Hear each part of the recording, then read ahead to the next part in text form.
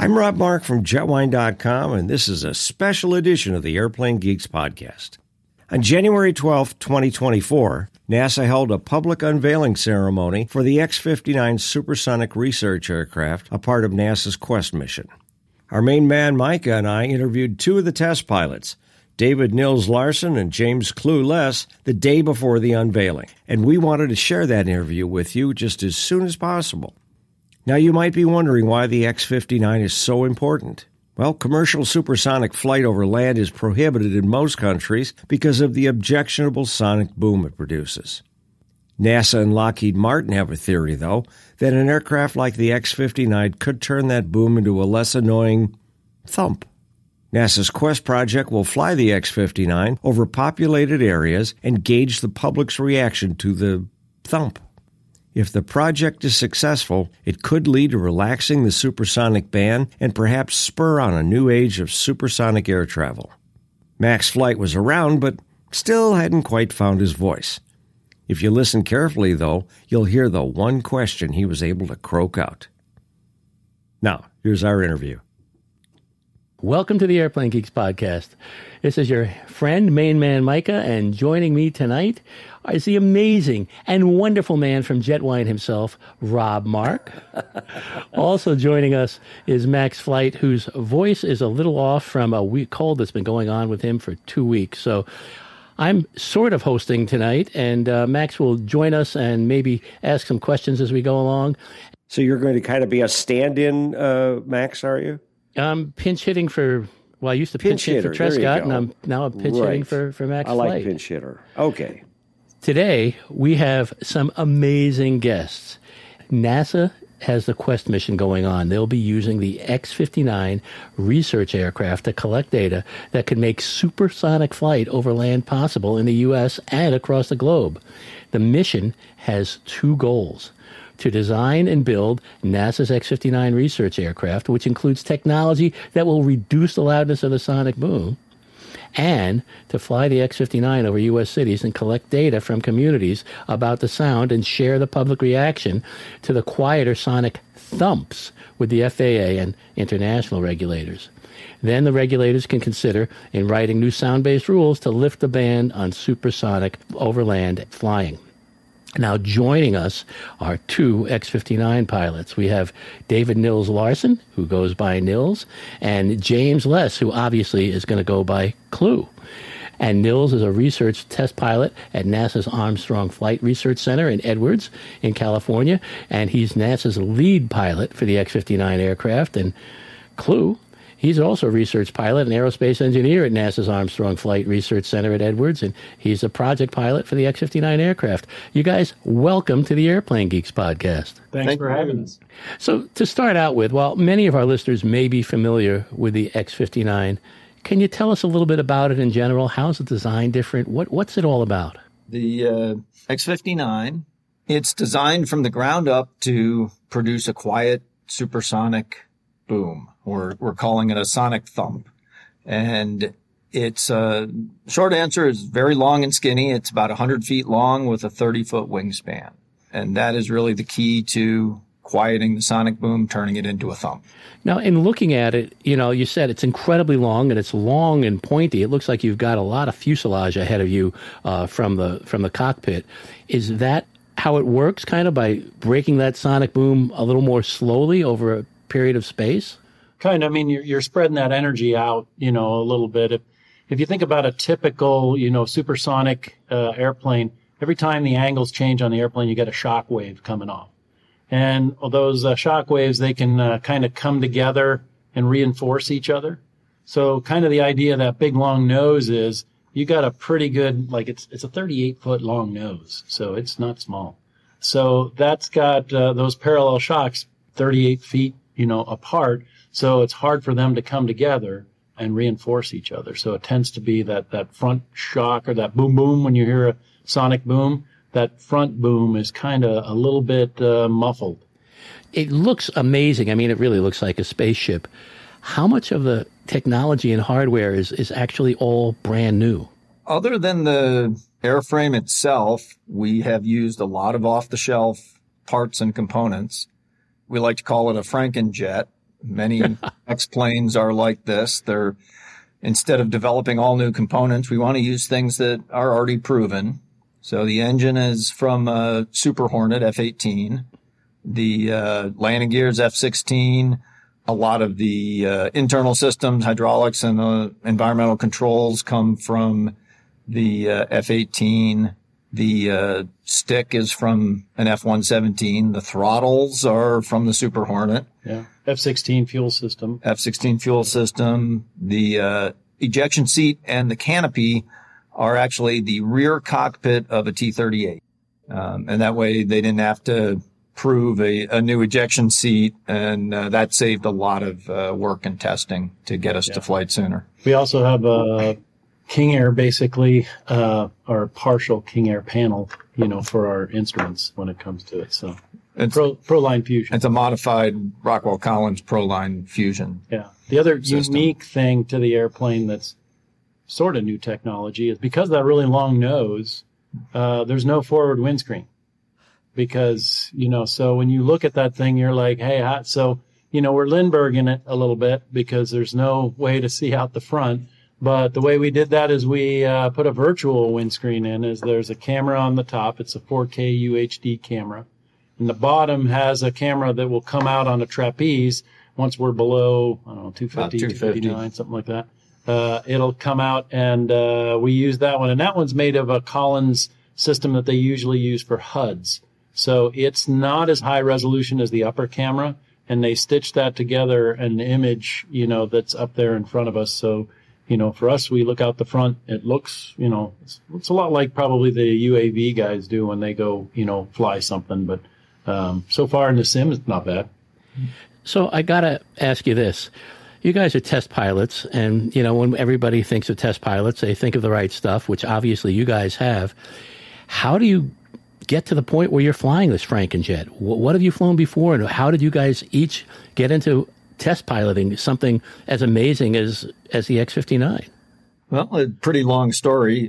Started back in college. I went to college, Rensselaer Polytechnic Institute, studied aeronautical engineering, and through the Air Force ROTC program, I was commissioned, went to Air Force pilot training. Flew the F-111, flew the F-117 after that, a little bit of time in the T-38, and then got myself accepted to the Air Force Test Pilot School, which is where I learned how to be a test pilot. Spent most of the rest of my Air Force career testing F-16s. And when I retired from the Air Force, Nils actually hired me, it was about 13 years ago, hired me to fly at NASA. And I've been flying F-15s, F-18s, T-34, King Air, even our 747. Okay. And the more you fly, I think the better prepared you are for something new. Yeah. So I started out in high school, had a really good instructor that handed me a book, and the book was The Right Stuff.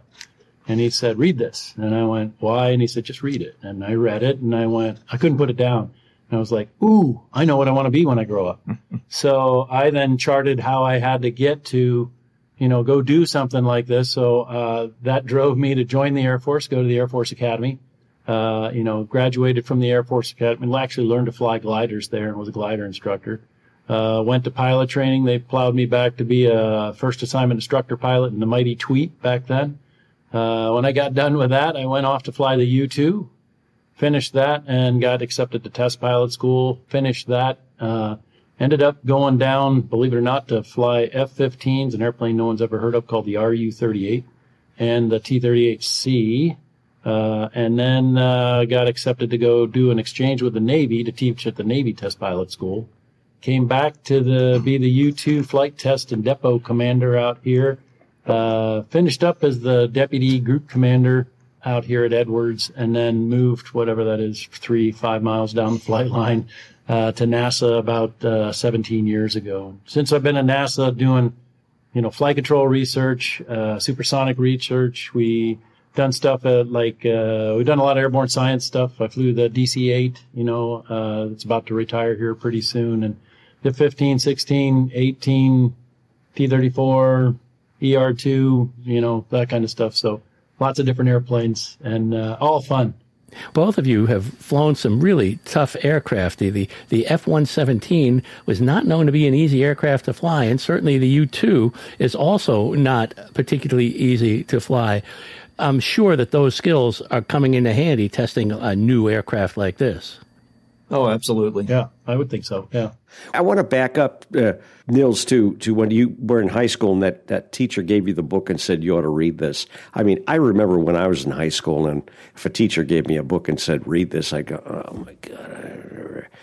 We'd all groan or something. Right. But he must have seen something in you that you already had a kind of an interest in this, or did he? I was a science nerd. My parents are scientists. They, college professors. And he was a great, for the teachers that are out there, you never know the impact that you're going to make on someone's life by just taking 30 seconds and caring about somebody and thinking about them and doing something like he did. That was Glenn Berkheimer handed me that book, and he knew me well enough that I was probably going to read it, and he told me a little bit of what it was about. And so, he knew I was interested in the space program and that kind of thing. And, obviously that's, a big part of that book. So he knew that I would be into that book. And sure enough, like I said, I couldn't put it down, and that pretty much charted my entire adult life. So. And how could you not love that book? I mean, yeah, I'm sure we've all seen the film, and the film was a great film, but the book was so much better, and it reads like fiction, but all of it's true. You can't put it down once you start it. Exactly. So just in general, because some of our listeners will know this, some don't, what is the speed of sound? We're talking, Mach 1, yes, but 750 miles an hour at sea level? What's the speed of sound, and where do you go?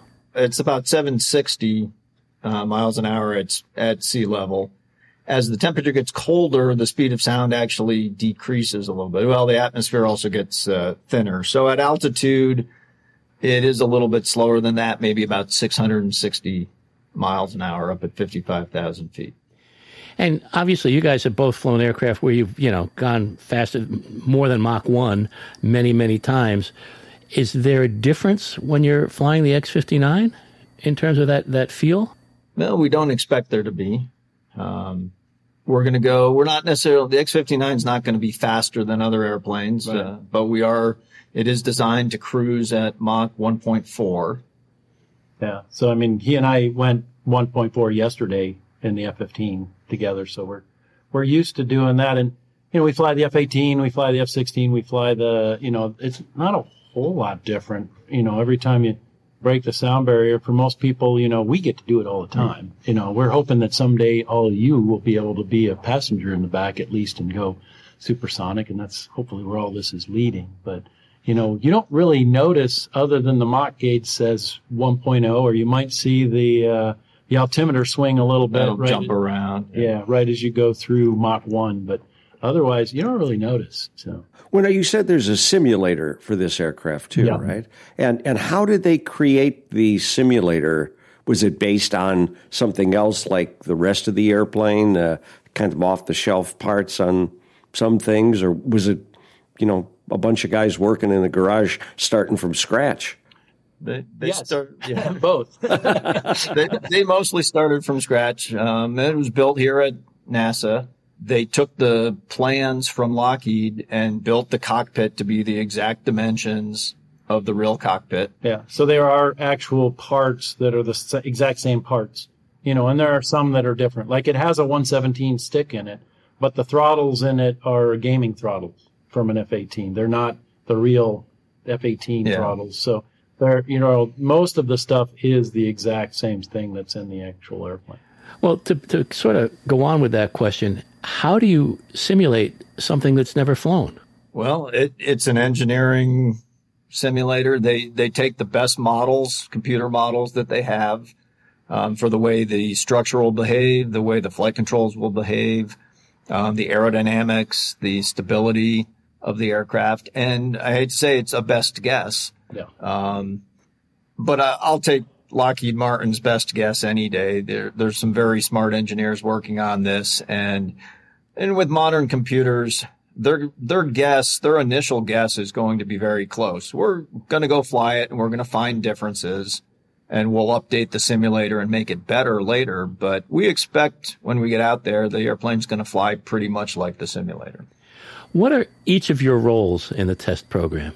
Well, there's 3 test pilots on the project. So the other test pilot that's not here with us right now is the Lockheed Martin test pilot, and that's Dan Dog Kanan. And he, because the Lockheed's actually building it, he's actually had a huge hand in a lot of the design of the airplane. So he is, consulted with Clue and I, and he'll come up with ideas for displays and make this like this or like this airplane kind of thing. And so he's a lot more sleeves rolled up into the nitty gritty and design of the airplane. And he probably knows it better than anybody.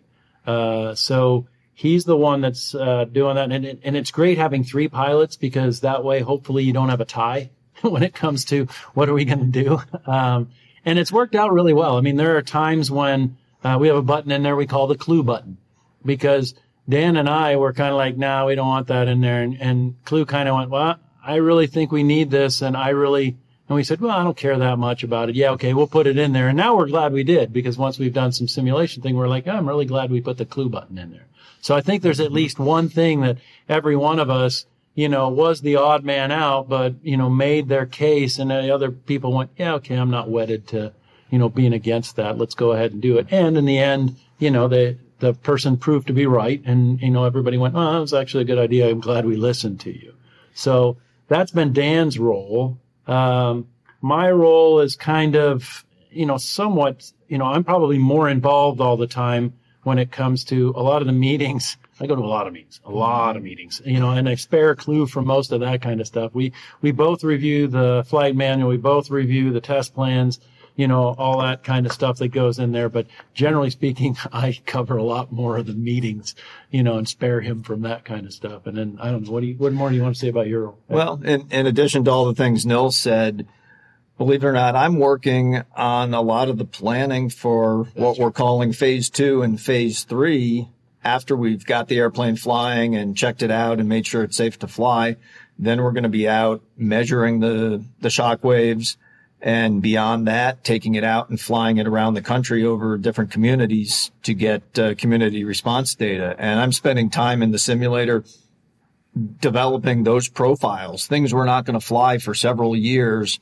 We need to know what those are going to be, so we can make sure that as we start flying the airplane, that it's going to be capable of doing what we need.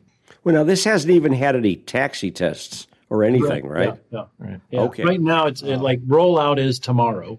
So, and if you want to go check out the rollout, you can find it there at NASA Plus, our streaming, or you can, if you have NASA TV, you could see it there, or we have a YouTube page, or worst comes to worst, just Google it and you can find it there. So you can check that out there. And the rollout in this case is, kind of, I jokingly, I think today called it to somebody else a cotillion. It's kind of like, coming out and showing everybody, hey, here it is, and introducing it to the public. But then, it's kind of right now in between production phase and testing phase. We have done a little bit of testing already. We will do some changes and little things, tweaks of, the building of the airplane. But right now we're kind of really heading into the phase where you're going to see a lot of ground test, eventually into taxi test, and then, eventually into flight. And then, all those baby steps that we do while we're building up to building that entire envelope for the airplane. But I got to ask you 2 other questions. One is a follow-up to what you said, Nils, about the Clue button. What does the Clue button do? That's the first one.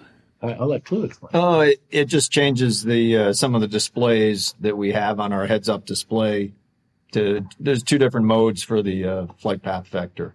So one of them keeps it in the middle, and the other lets it drift. And so I think there's times when you want it in one position, times when you want it in the other, and so I thought it was important enough to have that on the throttle so that you can flip back and forth between the 2. Yeah, and he was right. Yep, makes sense to me. The other question is, when you get into the next phases of it, you're going to be flying it over land and flying it over places so that you can get the public's reaction to the sound.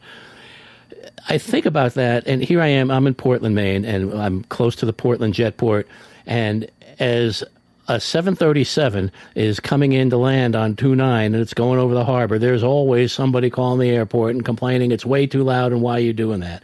So how do you take that into account when people are complaining about noise, even when it's not noisy? So how is that testing going to go, and how are you going to be able to gather that public data?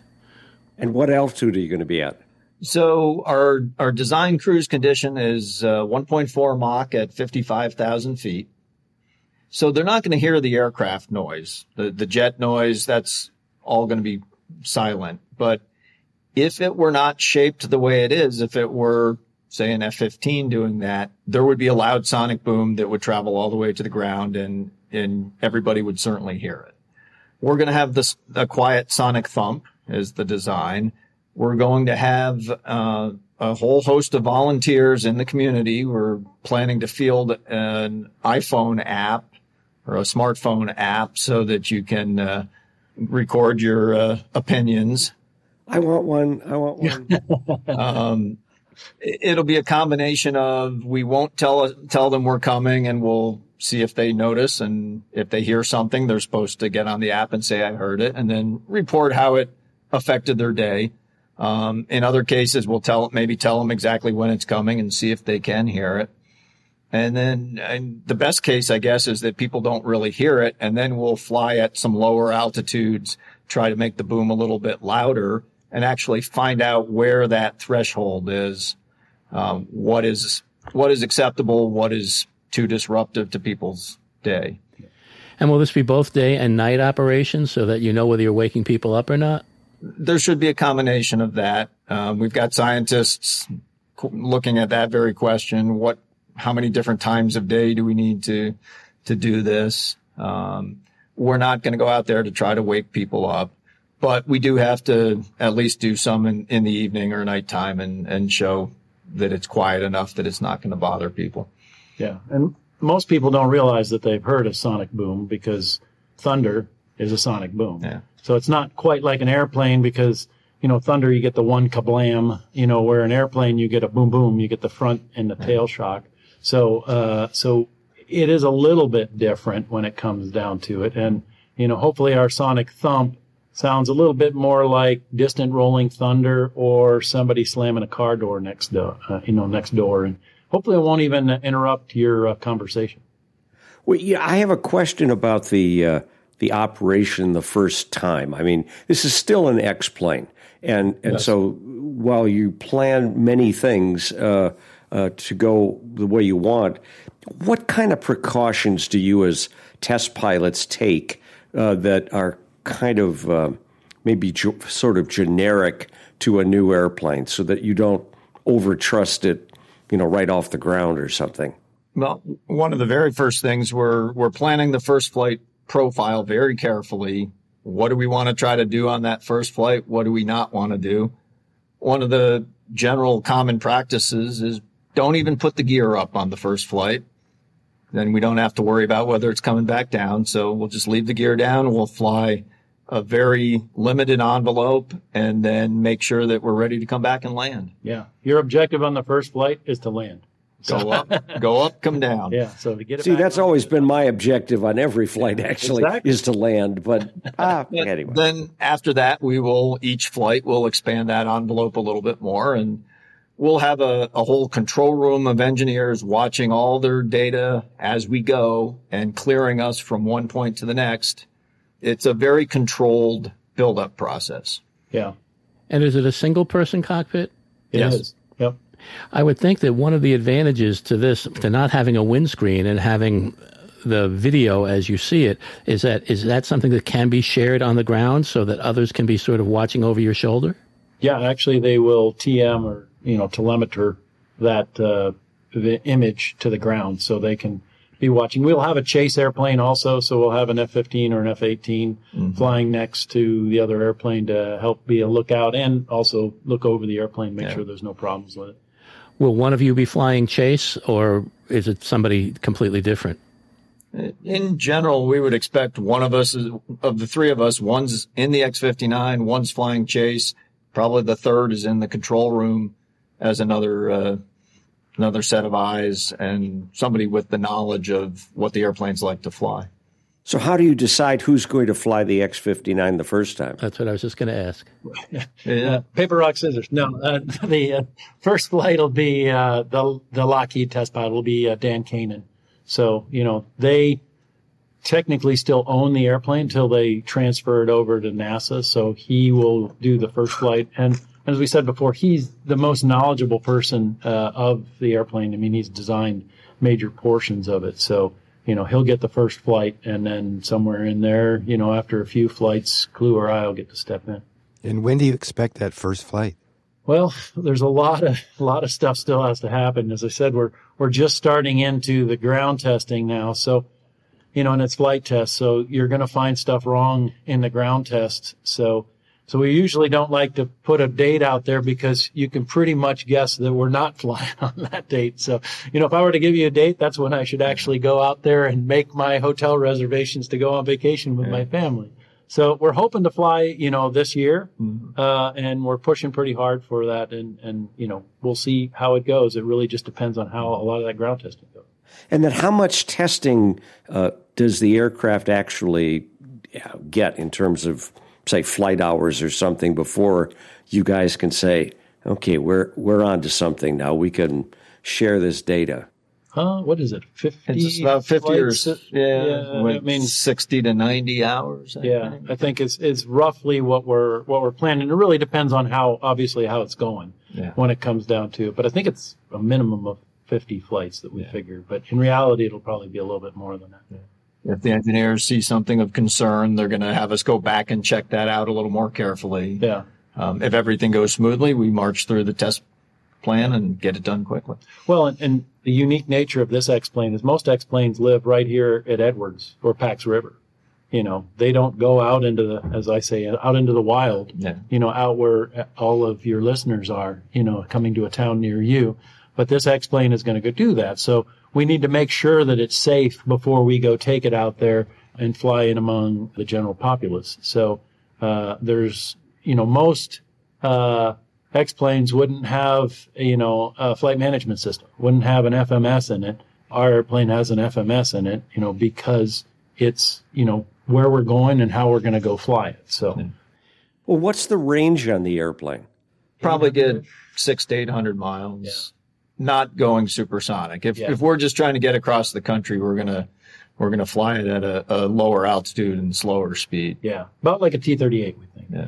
Now, with the Concorde, which is the only thing I can compare it to, when it wasn't flying supersonic, it was burning a whole lot more fuel. Is that different with the X-59? No, because we're still in afterburner, So and the Concorde actually only used, you find out all kinds of stuff when you're on a project like this.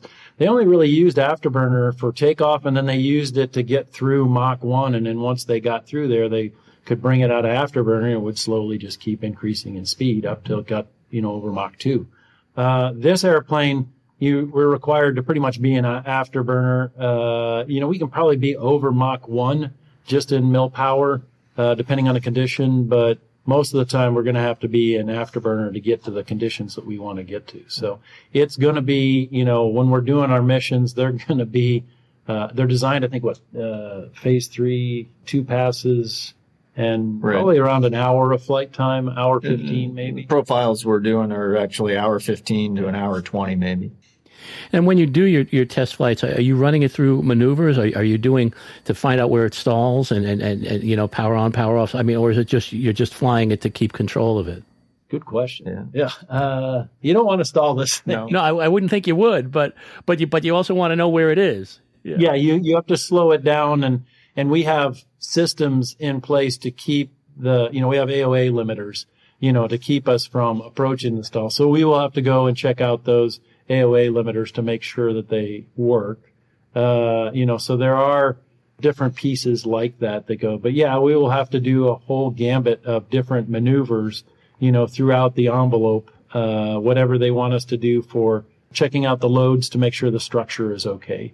Make sure the handling qualities at each of these different points. And then you're looking for the subsystems and how well, the hydraulics and the environmental control system, how, all those are working for you. And then you have your team of 20 to 30 people on the ground all monitoring that stuff.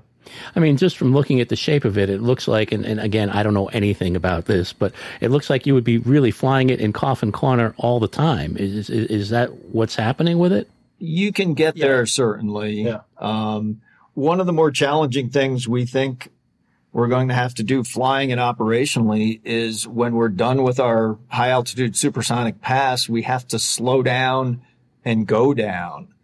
If we keep the speed up and just point the nose down, we're going to overspeed the aircraft. So we need to really get it slowed down. But at 55,000 feet, Mach 1 is still, that's down just above 200 knots, equivalent airspeed. And so now we're starting to approach our angle of attack limiter.